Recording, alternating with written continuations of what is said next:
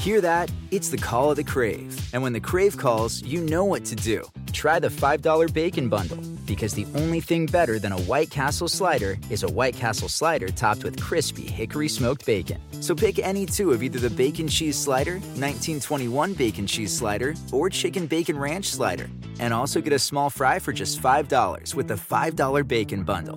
White Castle. Follow your Crave.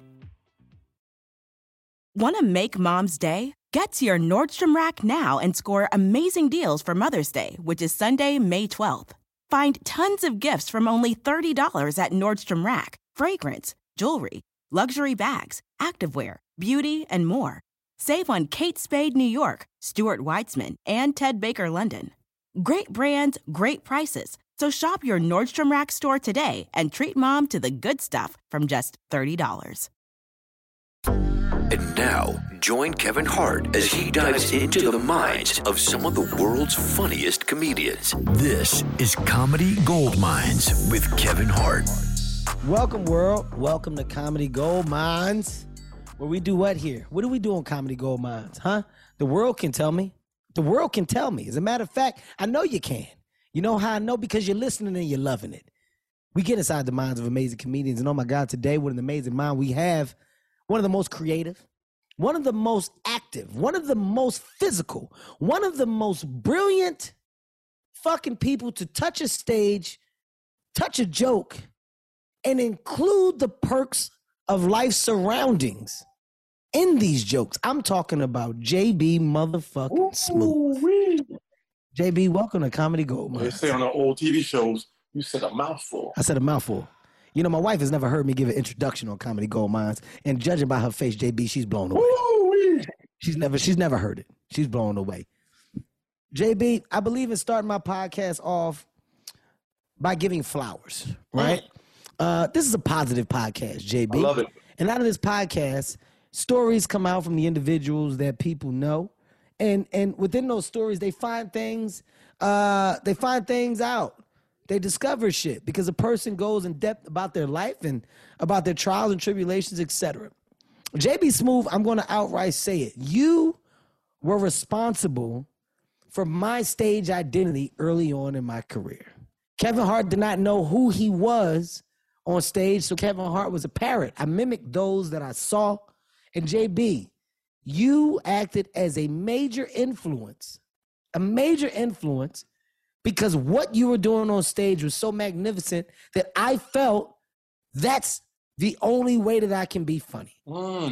You would come out to music, you would do things and incorporate music. You were so physical with falling, with using the stool, standing up on the stool. I mean, literally, like whatever you felt like you wanted to do, you would do. And I said, that's what I need to be. That's what the fuck I need to be. I think, man, I think, when we start to develop our brand of style of comedy, it's always, it's always great when you see potential in someone, you see what on their path. And I think, man, that's a compliment, man. I thank you so much for saying that, Kevin. I mean it. And, that's when comedy's changed a lot. It ain't what it used to be. Yeah. You're talking about no cell phones. You're talking about having to pull over, make a phone call, or you driving down the road to go to a show. Everything was different. It was a different process. It was like making something from scratch, basically. Yeah. There was no shortcuts back then. Well, the thing that I think this younger generation, has no idea of is what you're the pioneer of, right? And when we're talking about that inclusion of music, in with the set, right? What action took place and what tone of music could you attach to said action to amplify the action? Like you are the creator of the movie scene in your bit. You are the creator of, oh my God, I'm in a chariot. I stand up in the chariot and motherfucker, we start going fast. And the music comes on and you going fast. All of a sudden, you've turned your live performance into a a movie. You've turned it into a real clear visual. And that physicality was one that everybody gravitated towards. Everybody gravitated towards, oh my God, JB motherfucking Smooth. You see the shit JB? Everybody took a piece of that. Everybody took a piece of that. Now, whether they'll say it or not, that's not up for me. I'm going to say it because I know where the fuck I got it from. And it took me quite some time to get out of that, to find my own voice. But for a while, you know, it was following the trend of what you know works. What I want to ask you is, how'd you develop that comedy style? Where did that come from? I think what happens is, in my development, in my process, you know, I got lucky. I got a chance to hang around some really good, funny ass people who would never put their ass on stage ever. They would never microphone, but they were funny as hell. So I got lucky, man, in that process, you know, growing up in New York, of course. But I've always been a visual guy, you know. And I think what we do is, as comedians, because we love to do, the one thing we love to do is make people laugh. So we got to find a way to make people laugh. But every comedian has something about them that makes them able to be a comedian, whether it's a defense mechanism, whether it's a dream of theirs to do. But we all got something wrong with us that makes us want to make people laugh, because that's our defense mechanism. If you go to jail, the first thing you're going to do is try to be funny to keep motherfuckers off you. You know what I mean? Or you're going to be trying to be tough to keep people off you. You got two choices. You're going to be trying to be tough, absolutely, or you're going to try to be funny. And I think that's what funny does when you're in high school and you're the class clown or whatever you are. I think you find a way. And when you step on that stage, you know, that's when you start to find out what you want to give to the world and how much you want to give to people, because we are our own therapists sometimes. You gotta be. Absolutely. You're helping people, but you got them to helping yourself too on stage. You know. When you talk about stepping on that stage, how did you find the stage? How did you get to the stage? Like, what was the decision for you to get to stand up? You know what? Of course, we all have been inspired by somebody. I was inspired by, just like you said earlier, you were inspired by my style, and I was inspired by comedic actors growing up.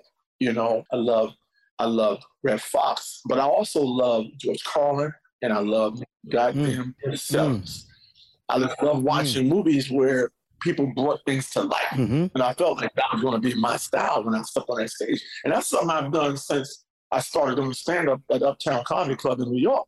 You know, you didn't get a chance to experience Uptown Comedy Club because you were too young and you didn't start comedy yet. Yeah. I heard about it though, JB. They say that bitch. Oh, man. They say it was nothing like it. Nothing like it in the world, man. National Black Theater, lines around the corner, all these personalities. But this is the one thing I will say about the Uptown Comedy Club. It forced you to be original. It forced you to be something unique on that stage. And because we all were a part of this workshop, you couldn't mimic anybody. You couldn't do it because we all Tuesday night in the workshop, working on bits, sitting around in a big circle, Andre Brown, Kevin Brown, and it was kind of like if a bunch of the Avengers were sitting around in a goddamn circle comparing their powers. You know what I'm saying? Like, Superman can run. He can run fast as hell, but people know his ass for flying. You don't attach facts. How fast Superman can run. You know he can fly fast, but you don't like, if you want to, he can run his ass off. He's still Superman. He can run like a motherfucker, but you know him for flying. So we all sat around and we got a chance to work on our unique styles. And it was nurtured, you know what I mean? It was respected and nurtured to the point where that's all you knew how to do was your style. So when you got introduced at a comedy club where people come every week and they love to see the comedians, they already know when they call your name what they gonna get. They know what they're gonna get. They know your style already. Oh, I love this dude. Oh, I love this dude. He's one of my favorites. And you will hear people laughing before you even grab the mic because they already know this dude a nut. He's a fucking nut. I mean, the thing though, when we're just talking about styles and you know, in that beginning time, the thing that, you know, I'm just going to kind of stay on for a second. It's just how you honed yours, right? So falling into that groove of knowing the type of comic that you were going to be, falling into that space of like, okay, I got it. I got a handle on this shit. When did you get to that point? When did you get to the point where you started to shape and mold that bitch into the place of, I know my lane. This is where I'm going to be. This is who JB Smoove is on the stage. I'm going to tell you when I really honed it in. Always being someone who loved to improvise, to be the party starter, the dude that would do nutty stuff in the moment, quick thinking, painting pictures was my thing. You know, painting pictures on stage was my thing. And what honed that, what really got me figuring it out was I took an improv class at the Improv Comedy Club. Oh, wow. Okay. This was an improv class, right? And what happened was, I said to myself, I want to figure out what I want to be on that stage before I walk on that stage. Took a little improv class for the summer.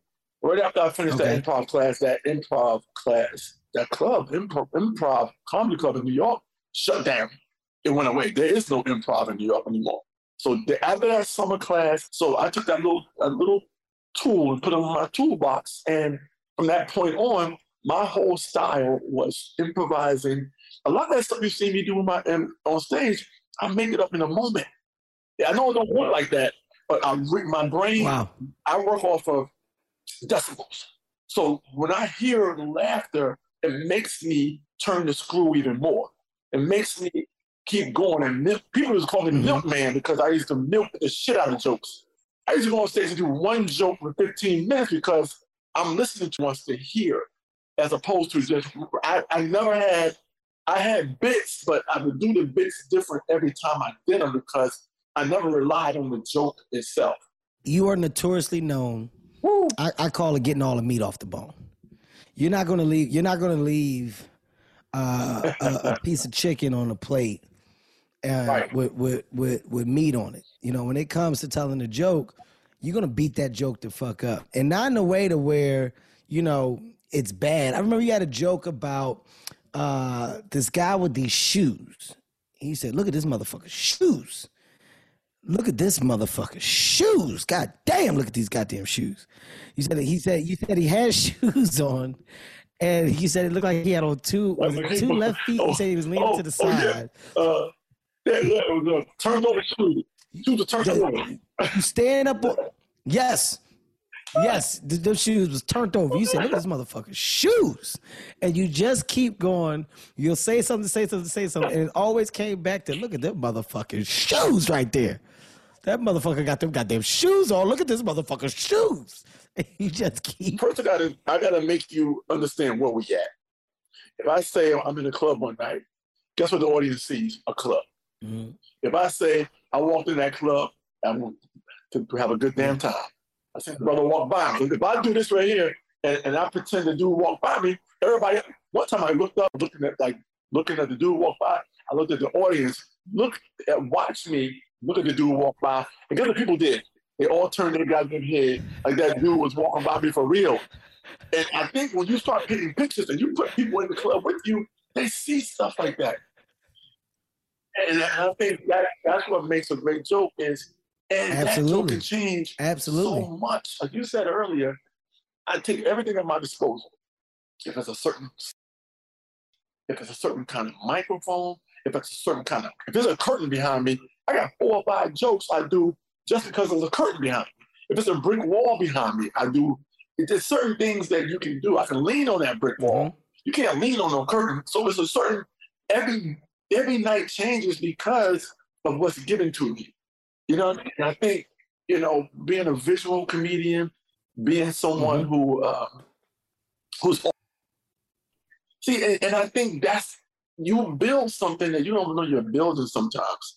You know, and I think taking that improv class, I'll tell anybody, take an improv class. It's going to give you skills that you will never know you even needed. The ability to listen very intently. You know how much fun we have on the set? A Real Husband? Of course, we got a little script there, but we don't follow that damn script. Oh, my God. We're doing what is naturally the ability to listen and the ability to know when to say something. And that's something that a lot of people don't have. Some people have a set, some stereotype is set, and they run right through that set. Here's my, I like to, it's like going to war. You prepare for, that list of jokes is your game plan. Or that list of jokes is your battle plan.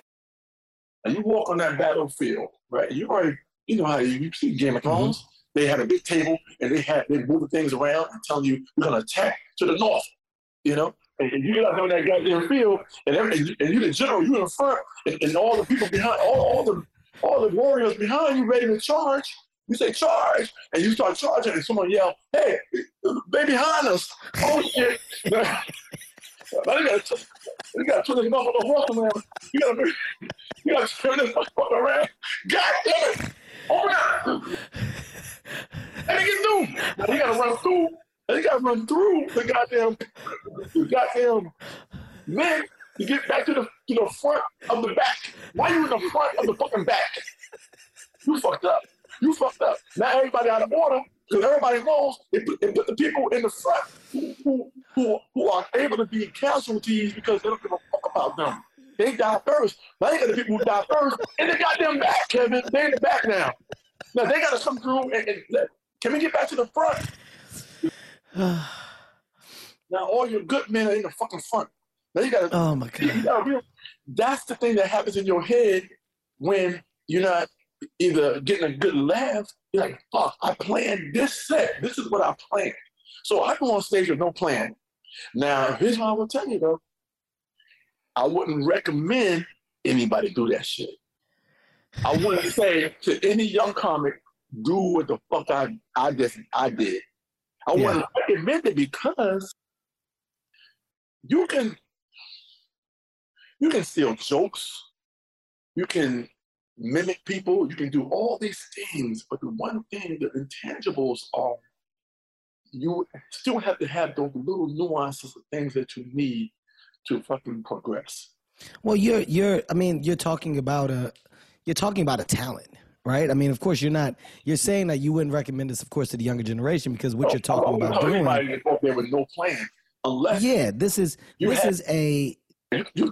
gotta be willing to take the good with the bad. You gotta be willing to say, you know how hard it is being a physical comic and get off that goddamn ground when the laugh wasn't as big as you thought it would be, and you gotta get the fuck up off the ground, and you done did all that physical shit. You on the ground flapping around like someone and with a fish or some shit. You laying on the ground flapping around like you a goddamn fish or some shit. And come from that goddamn audience. You gotta get your ass up. But you're special in this place because once again, this is a style significant or special to you because of what you do so well. To the younger generation, it is good to be prepared. Have an idea of what you want to do, have a little more structure. But to be able to float in and outside of feeling, that's a different level of talent. When did comedy change your life, JB? When did the money change for you? Right? When did they go from doing spots to, oh my God, like I'm a well-paid headliner? You know what I did, though? Here's the one thing that has always been something about me that I always felt like you can always make money. Okay. You can always make money. As long as you're healthy, as long as you have your health, which is a blessing to have, is your health, support. If you have those things, you can always make money. Mm-hmm. Connections, relationships with certain people, you can always make money. You show on time, you stay late, all the intangibles that people will call you back for, you're pleasant, that right there will last forever. Money can't. So I never been one to count my money. I never been one to count the money. I go about, if I like working with somebody, if I like a certain club, if I like a certain, that makes me go back because, God damn it, I had a good time. And it's all that shit, man. Well, we all want to make money to support our families, but I think what lasts longest is memories and the fun part about doing what we actually do. You know, Absolutely. yeah, and I think that's a big plus in my decision making on everything I do. I do think that you know, and I've been blessed to be able to do so many different things. Like, God bless anyone who wants to be on the road all their life, and they just love comedy clubs. But I use stand-up as my vehicle. Of course, my vehicle was use stand-up as my vehicle to travel. That's going to be the thing that makes me travel a little bit. You know, it helps my timing. It helps me being able to get on stage and being able to connect with people, build my following, have people love. You know, my shows are sold out all the time because I do all the time. Specific thing that is loves. And you know, I'm up there. You know, I can do. I probably do 3 hours if I wanted to. I was gonna say, JB, what are you ending your set at these days? Are you an hour? Are you 2 hours? What are you doing on stage? Right now on my tour, I'm doing an hour and a half. Hour and a fucking. And that is fun. So I've never been a 15-minute comic. Never been, you know, in my early days, I would do 10 minutes, but I'll do one joke for 15 minutes. You know, sometimes, and you know, it's not a lot of, but it's that one joke. You know, that's the fun thing about it. Oof. So, you know, but that's my rhythm. You know, that's me going in different places with it and being able to, you know, that's kind of the fun part about it, you know, and the uniqueness of being able to go on that stage, entertain people, and hold them. The thing about it for an hour and a half, that's the key. And that's a long, by the way, to our listeners, that's a long fucking set. I mean, right now I'm doing 58. Yeah. And I'm doing 58. And I didn't say 55. I didn't say an hour. I said 58. I took it to the dot. I'm out of there. 58. That's a long fucking time, Mr. B. That's a long goddamn time. Sometimes I see it as, here's another thing I see it as almost like doing a play. Okay. And that's how I got to think about it in my mind, because I am literally, and people can tell when I'm making shit up. They know it, and they can tell by my expression that I just made that shit up on the spot. Because I truly believe if you're going to do a style like this, like what I do, you open. Which is why the set turns into that long, because you end up going down sometimes the audience is driving, and you're a passenger. You literally are a passenger in that damn car, in that show, because they're driving where you need to go at. Okay. You know, and you can tell by what they're laughing at. So you give them more, well, whatever they're laughing at, you give them more of that, you know, which makes the show unique, you know, and I think that's what, you know, that's what keeps me entertaining, because I truly believe you got to make yourself laugh also in this thing, because otherwise you wouldn't enjoy doing it. And you're really only doing it for money, or you're only doing it for girls. I had a dude tell me that one time on the road. He just said, you know what, I'm only doing this shit for the girls. Oof.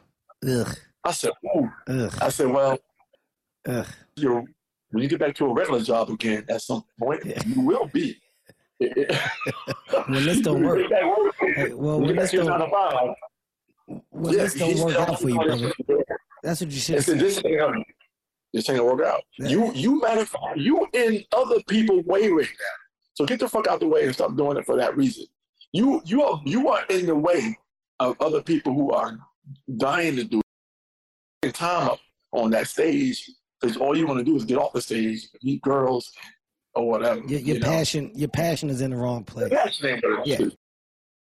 Jon Stewart is back in the host chair at The Daily Show, which means he's also back in our ears on The Daily Show Ears Edition podcast. The Daily Show podcast has everything you need to stay on top of today's news and pop culture. You get hilarious, satirical takes on entertainment, politics, sports, and more from Jon and the team of correspondents and contributors. The podcast also has content you can't get anywhere else, like extended interviews and a roundup of the weekly headlines.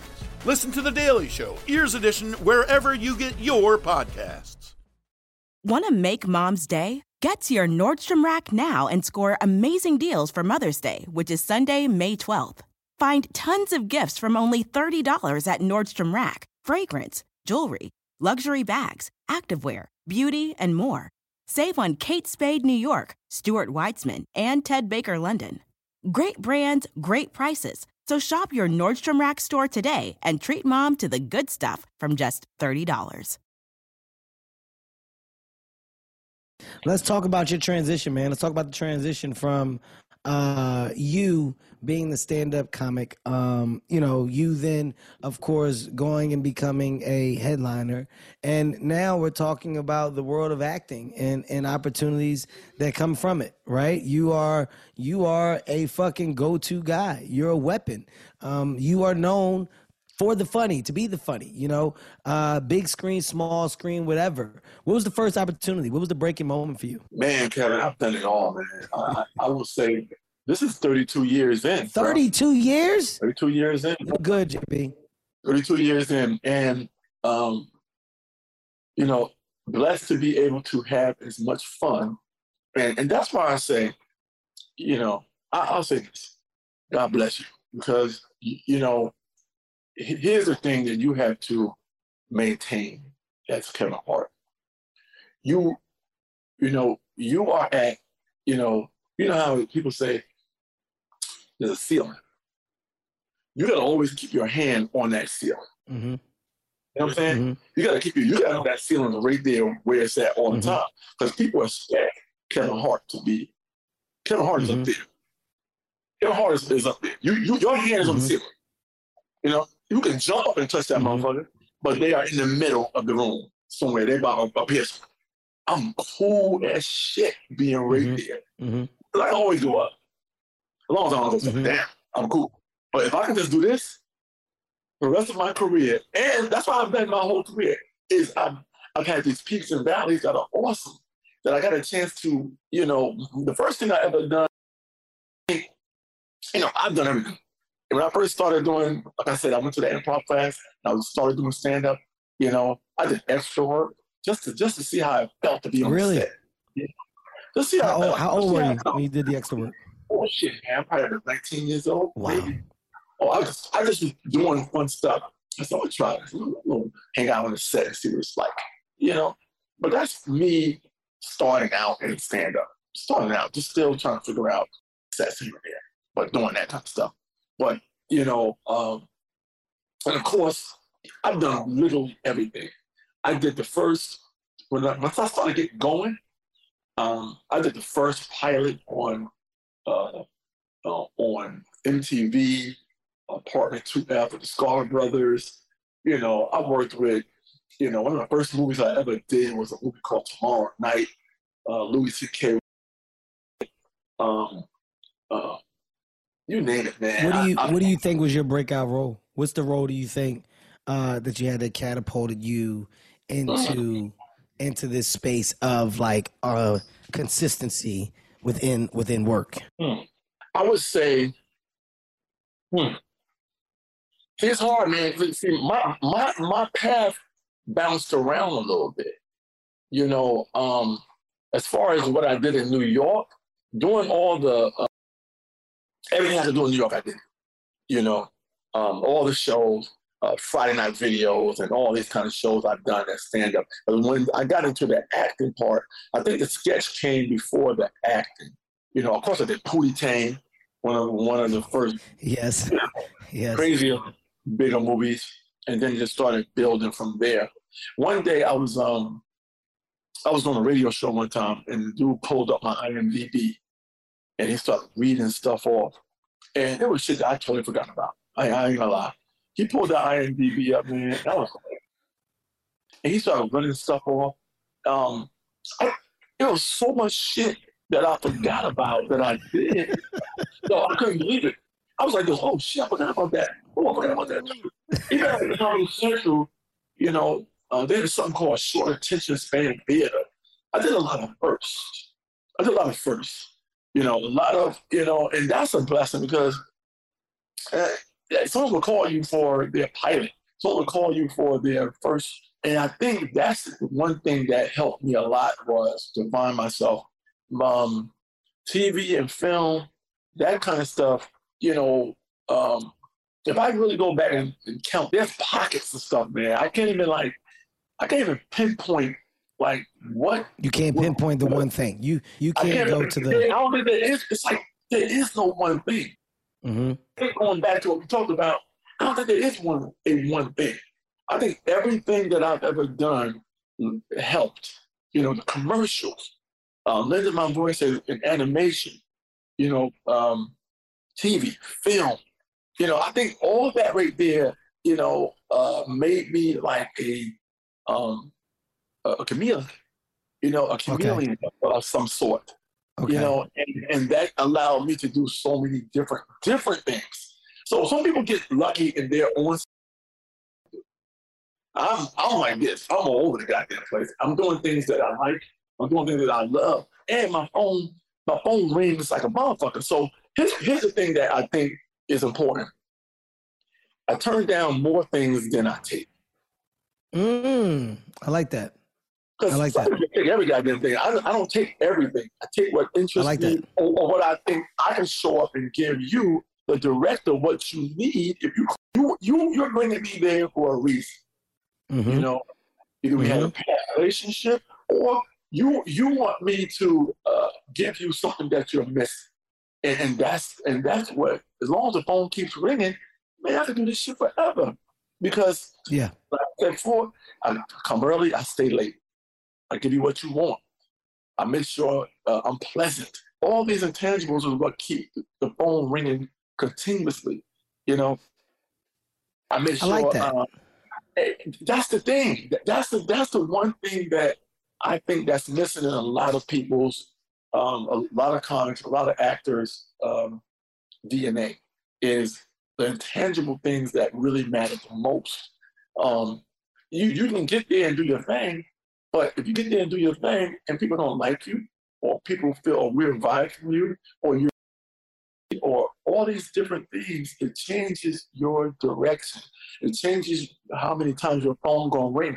You sit there and stare at the goddamn phone and keep picking the goddamn phone up. You think the phone broke, but your phone ain't ringing. But, you know, I think, you know, there's just no, I hate to say I don't believe in plans.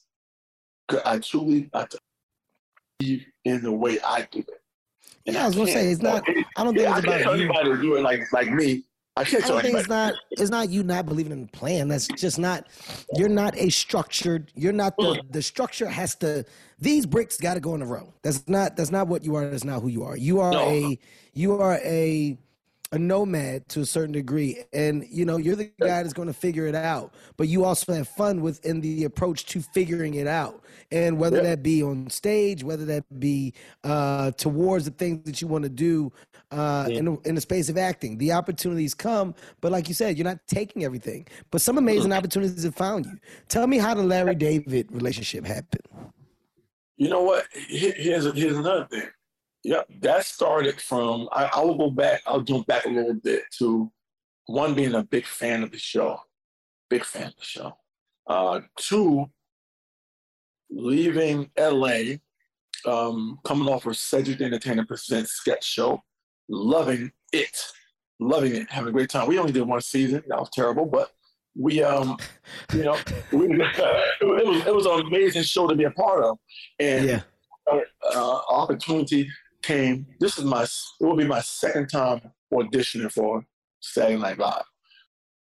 Did it? You know, it was holy shit. Twice. Oh, twice I went for it. Tracy was on the show that time, the first time. The second time I did it, I actually made it all the way to my NBC test. So I made it all the way to the NBC test.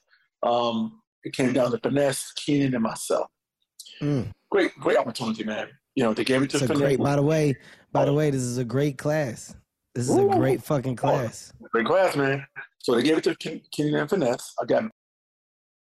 They called me. They ended up offering me a writing job. So I had to sit there like, God damn, I had something on the table in LA. So I had to see, I do things for different reasons. So I said, you know what? Should I go back to New York? And I was like, well, you know, this would look great on my resume. So in other words, I'm a seed planter. I'm going to do that. We'll plant a seed and see what grows out of it. So that's what I was a seed being planted. And me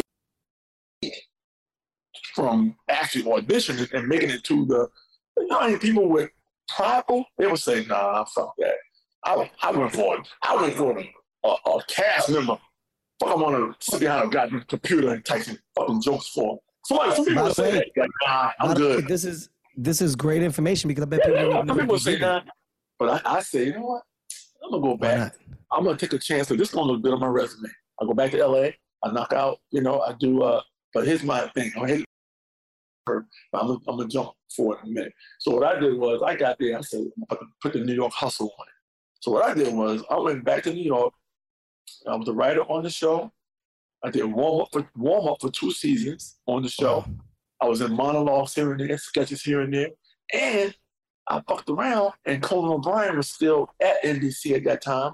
So I ended up doing Conan. He called upstairs. This is what I mean by planting seeds. You know, a bunch of writers down on Conan found out I was at their desk typing fucking jokes. And they said, JB Smoove upstairs? He's a writer? They said, and they called Lorne Michaels and said, can we borrow JB here and there? Man, I did Conan O'Brien probably 11 times while I was working at SNL as a writer. Just because they heard you were upstairs. They heard JB is up there. Holy shit. This is a relationship that we would love. They would call Lorne. He would call my office and say, hey, JB, it's Lorne. Conan wants to borrow you for a sketch. You know, I'm gonna help him out and come on back upstairs. I would go downstairs in the elevator, go down there and do a sketch, get back in the elevator, come upstairs, get me back behind the goddamn computer, typing goddamn jokes. And that's 5 fucking checks. If I count my warm-up check, my monologue check, my once in a while being in sketches, and my Conan O'Brien check, that's 5 checks I was getting just because I love to do those things outside of what I like those more than I like writing because I was in front of the camera again. But so then I did 3 seasons on SNL. My 4th season I didn't get renewed. But here's my 3 seasons on SNL, JB? Writing for 3 seasons on SNL. What year was this? 04, 5, and 6. Wow. Yep. Holy cow. Here's the thing. Here's the chess move part of the business. You got to have confidence in what you do and be content with the decisions that you make based on what you bring to the table and having that confidence in what you do. My 4th season, I didn't get renewed my 4th season because I said, you know what? I need a change. So I was already on the show. Here's how my movement was. I didn't even have an agent when I was on the show. You know, I got that just on strength, you know, hustling. And here's what I did. I fired my agent, and knowing that I would more than likely not be going back to SNL. A lot of people will be saying, nah, fuck that, I need my job. But what I said, nah. I just don't sit right with me. My movement is not sitting right with me. I'm not being met in the middle. I'm doing more. I'm hustling for myself more than what my agent is doing. Okay, you noticed that you were out working your agent. Yeah, and I knew if I got rid of my agent, I wasn't gonna go back to SNL. I knew that there would be no one to speak up for me. You know, people speak up for you. They make you. I said, nah. I know I'm not gonna go back because once I fire my agency, I'm not gonna go back. But that's having enough faith in what you do, knowing you'll find something else. So from the time I let my agent go, from the time I left, I got back on the road doing a little stand-up. I was watching Curb one night. Me and Shaw were watching Curb, right? We loved that show. We were laughing our ass off. I said, baby. My listeners, that's his wife, by the way, just for context. Yeah, my wife Shaw. So I said, I would love to be on this show one day. We laughing our ass off of Larry.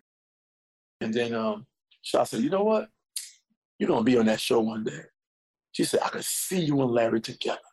Yeah, let me tell you something how the universe works, man. Holy cow. I tell everybody how the universe works. Holy cow. Sometimes you throw things to the universe and you don't even know why, but I said, I'm going to tell you, a month and a half, I signed with a new agent, right? About a week or two after I didn't go back. Got back on the road again, do a little stand-up. Let's stay busy. Signed with a new agent. I go on the road. I'm in. And I had a show that night. Just get back to the road. My phone rings.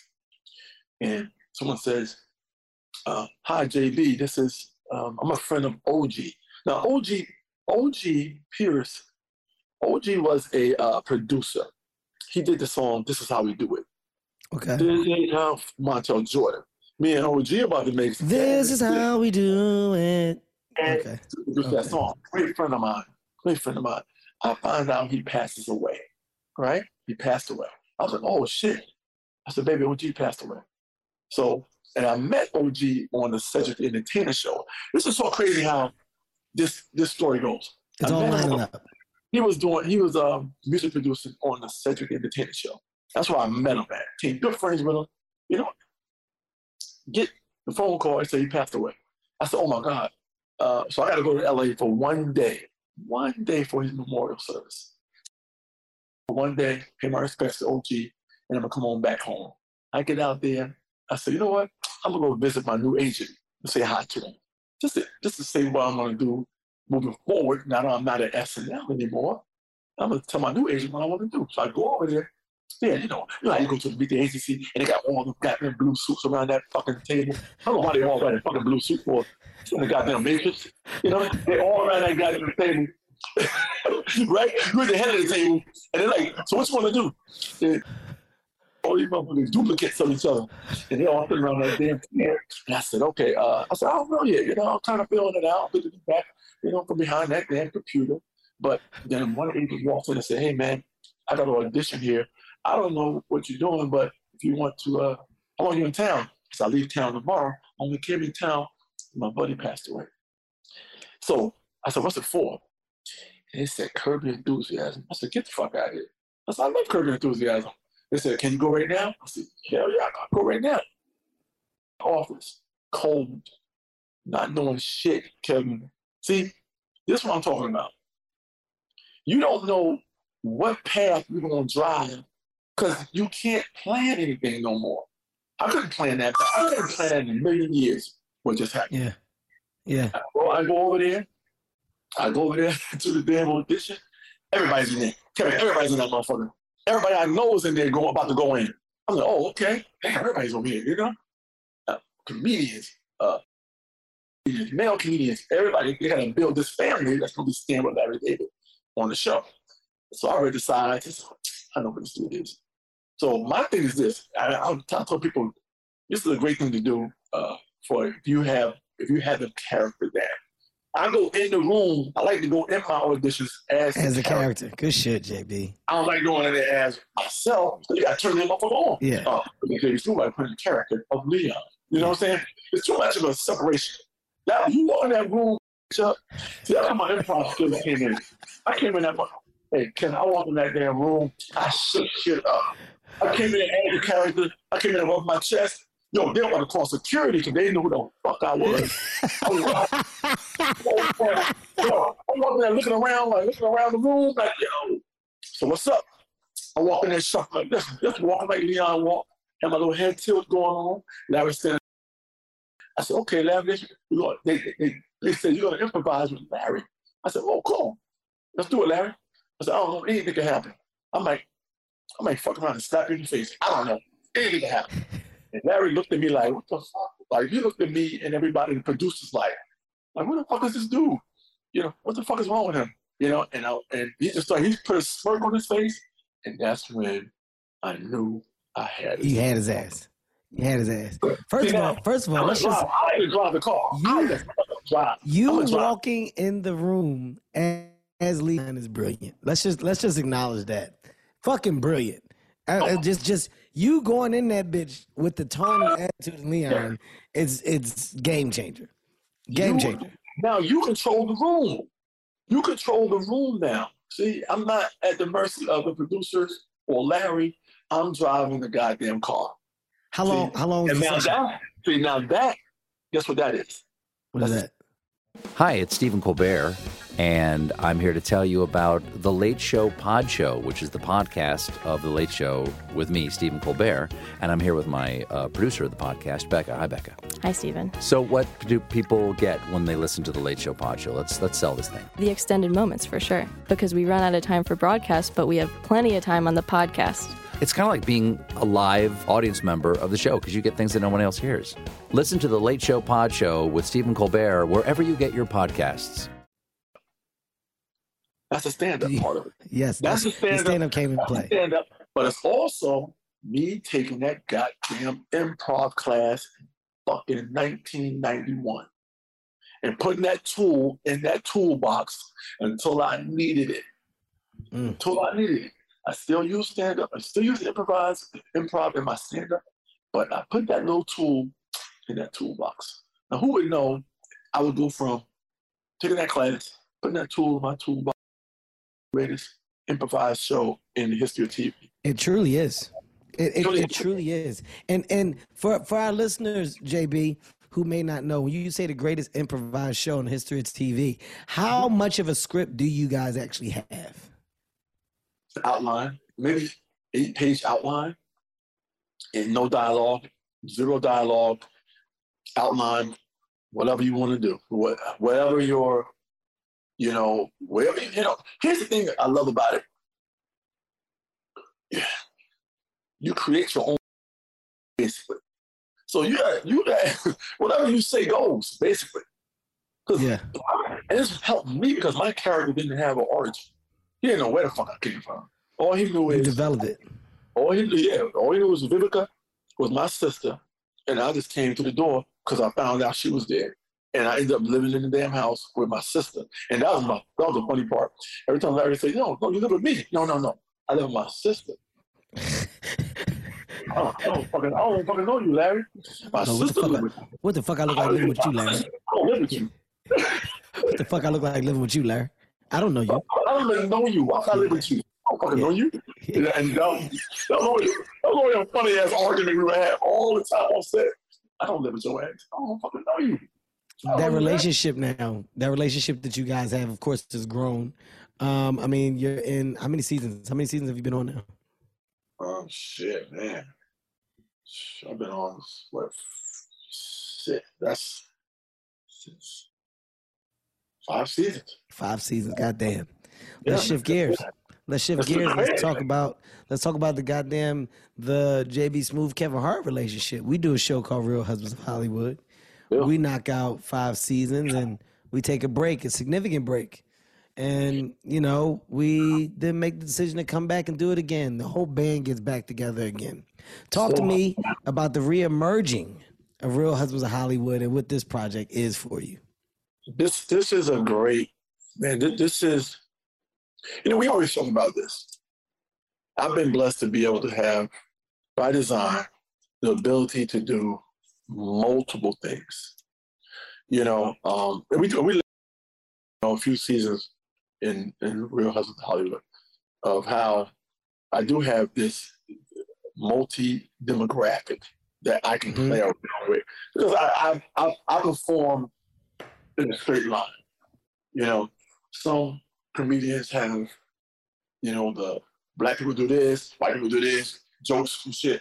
I perform more in a straight line. So I'll listen because of the variety of things that I have done. I'm well-rounded. Okay. Meaning, I can do Curb Your Enthusiasm, which is probably a majority white audience. I can do Till Death. I can do The Millers. But at the same time, I can do Cedric Entertainment Presents. I can do The Chris Rock Show. I can do Real Husbands of Hollywood. Yeah. So, and that's the one blessing I will say.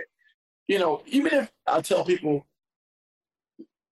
you don't have to do, but understand both types of shows. So you stay busy. And being able to do Real Husbands of Hollywood, it allows each and every one of us to play this crazy, over-exaggerated versions of ourselves. Absolutely. It's the best. Which is a fucking blessing to be able to do. It's the best. Perfect. It's perfect. No one has to stretch. No one has to do anything but they would say. You know what? And, you know, I feel like it's a gym. Oh, I feel like it's a comedy gym for us, right? Like when you talk about improv, when you talk about, you know, stand up, I feel like Real Husbands of Hollywood allows us to work a muscle that you don't get to work otherwise. Granted, you're in a situation because of the Curb Your Enthusiasm. You get to work that muscle. You get to play. I get to play. You get to play. This is the space where I get to work that muscle. The relationships that we have, the friendships that we have, and knowing our comfort zone with one another, it allows us to go so far, so fucking far. And like JB, when I tell you, I can't wait for people to see this season. I can't wait for people to see this season. Like I think they're truly going to be blown away just by how fucking stupid we are, man. This is the thing I think that benefits us this season. You know, 5 years ago, TV wasn't at this point where it is right now. You Absolutely know, not. 5 years ago, you weren't seeing shows like shows on Amazon, shows on Hulu, shows on Netflix, winning all these awards. This is the time waiting those 5 years. You know, it's a long time to be away from each other, but I truly believe it puts more eyes on the show now. None of us were who we were, you know, from when we first started doing this show. No. You're talking about 10 years ago, right? No. The original show came out 10 years ago, right? The original show. Yeah, you're probably 9 to 10 years. Absolutely. At least. So yes. TV wasn't anywhere where it is right now. You're talking about doing this show, and now we have this opportunity and ability to do an even realer version of The Real Husbands of Hollywood, because absolutely on BET Plus, that'll be like more language, more real situations. You know, this is, and more eyes are going to be on the show. Now, I truly believe, from being there with you guys, there's no reason in the world that this show should be nominated for something. Oh my God. It is truly in the mix with any show. JB, there's nothing like it. Any show. There's nothing like it. Any show you want to nominate, there's no reason why this show shouldn't be nominated for something, because this is classic comedy, edgy enough, funny enough, relatable enough, all the things that make a great show. And the cast is amazing. A bunch of knuckleheads actually are friends is what makes this show what it is. Well, you said it perfectly. I mean, I think the thing that's really special is that everybody scores on our show, right? I don't believe that there's a star. Like, I'm not the star of Real Husbands of Hollywood. I know that's how it appears to be. You know, my name is on it, but I'm not the star of that show. You know, we all collectively play a massive role in everybody. If we were a basketball team, everybody walks away with 15 to 20 per game. Everybody's averaging double figures in stats and rebounds and assists, because everybody can score. And at any point, you know, the storylines can be thrown on any one of us. And we all carry the weight of it. And it's so unique, it's so dope, and it doesn't exist. You know, what you said is true. It doesn't exist. And people, y'all be fucking blown away. You know, we dropping Real Husbands of Hollywood. This it's a you know, by demand, popular demand. You know, we came back with a limited series. We did 6 episodes. It's gonna be on Plus. But you guys are definitely gonna get smacked in the mouth with a fucking batch of comedy that you didn't know you needed. You're gonna smack your mouth. And JB is fucking, he's so ridiculous. JB is so ridiculous on this season. I can't even put it into words. Here's what I can tell you about his character. Yeah, I told Larry the same thing. I said, Larry, you be underhand pitch. No, I'm a swing at that. I'm a swing at that damn ball. So, you know, y'all, you know, I think we underhand pitch enough just to give some space, some breathing room in what you want to say and bring, you know, to the show. I think that's but again, this is like, you know, going back to that room of those unique powers. sitting around talking about how they want to save the world. I think it's one of those moments again where you have these unique abilities. You know, some of us can fly, or we can run too. Some of us are, bulletproof. Some of us are, and I think that's how you got to look at these ensemble of unique talents and unique people and unique personalities who in common, they're all friends. And I think that's what makes this show so unique and so fun, man. And yeah, I'll say it again. There's no reason why this show You're absolutely right. should be nominated for something, man. It will. It will be. You just mark my words, JB. And remember I said it to you. Mark my fucking words. It will be. I don't have a doubt in my mind that it will be. And I also don't have a doubt that you're going to see an abundance of love and appreciation for you, your performance, your talent after people seeing this. And, I love that you gave some tidbits, man. During this, you and your approach to just like playing chess, right? Like, after stand-up, after headlining, making a chess move to go and fucking do the writing thing, and then going down to Conan, like your road and your untraditional path to where you are, man, is one that people should not only understand, but just acknowledge, right? It doesn't have to be by the book. Sometimes you can write your own, man. And JB is proof of that. You're proof of that, dude. You have to. And I go back to, I tell young people all the time, I'm a big boys and girls club guy. So I tell young people all the time, man, don't let anybody talk you out of anything, And another thing I think about is, one thing you'll never see me do, blame myself. I never think people should explain themselves. You are going to live with your decisions. Okay. You're going to live with your path. And when you explain yourself, you are diminishing your path and your journey, because you are making an excuse that someone else wants you to give them. So I don't believe yourself, especially the people who you don't know. You know what I'm saying? When you explain yourself, you are really making an excuse not to move forward in something that you want to do and how you want to do it. And I think it's very important for all of us who are in this industry, young people want to be in front of this camera, to be inspired by the stuff that we do, but it also to hear the journey, hear how they do it that way, but just hear how they did it, and yeah, I think that's the fun part, man. I mean, I'm having, man, I won't say how old I am, but I saw you clown. You clowned somebody in this damn. Yeah. Don Cheadle. Damn, you don't want to hit you with a damn. You already know how old my ass is, so I just turned 56. Kevin, really quick. I have locked myself in as who. I think people are going to remember you a certain way. You know how you see that diner.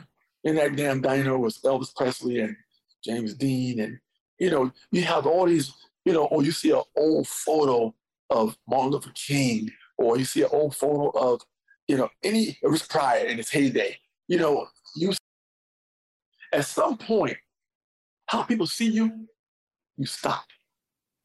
Mm-hmm. And how they remember you is etched in stone. No matter how old your ass get, no matter what happens, you stop at a certain point, and people think about you. They think about you, a certain image of you that's locked in. And I think if you can think like that, you can achieve what you need to achieve, no matter what you do in life. And I think that I'm having a blast right now. This version of JB is having a blast. At 56 years old, I feel like I felt when I was 30 years old. You look great. You look great. Yeah, and I tell people, hey, you're a big proponent of taking care of yourself and stuff. Take care of the vehicle you are driving, and you are driving you. Take care of yourself, and everything else comes, man.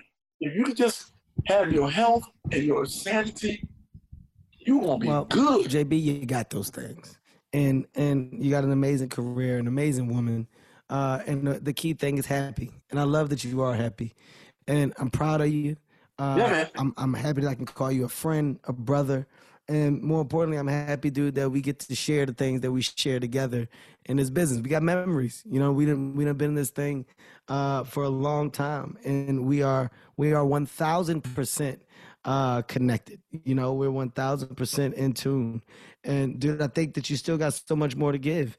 And for our listeners, this is why I do the podcast. I do it for you guys to get these tidbits, to get this information, to get the knowledge and understanding of the guy that you think that you may have known that you realize you don't know. And this guy here, man, he's a walking display of fucking happiness. JB, I love you. I appreciate you. This is Comedy Gold Mines. You know what we do here? We get into the minds of amazing comedians. And oh my God, what an amazing mind this was today. JB Smooth, ladies and gentlemen. Thank you, Jay. You're the man. Appreciate it, Kev. Comedy Gold Mines is a Sirius XM and LOL audio production. Executive produced by Kevin Hart, Ty Randolph, and Eric Weil. With Tastemakers Media, Emil Garner, and Ian McDonald.